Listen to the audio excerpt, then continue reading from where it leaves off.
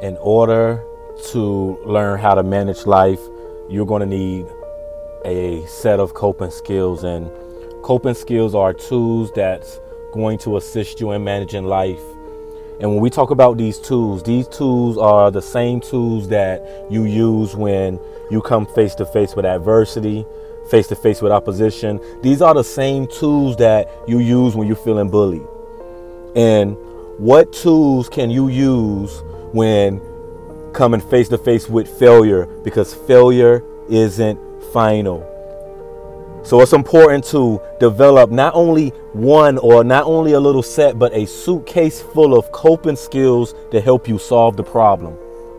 Whether that be music, whether that be drawing, whether that be even asking for help. Because listen to me, kid, there is nothing or no one on earth that is living for self. The water doesn't drink itself. The flowers doesn't smell itself. So what are your coping skills? And do you have enough?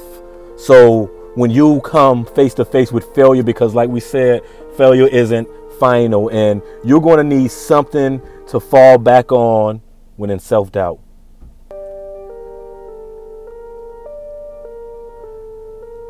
What are they? Is your suitcase packed? Do you have a sufficient amount of coping skills? Do you have the strength to ask for help? That's the best coping skill. See, the top coping skill is asking for help. Can you ask for help? Because there's nothing we can do alone.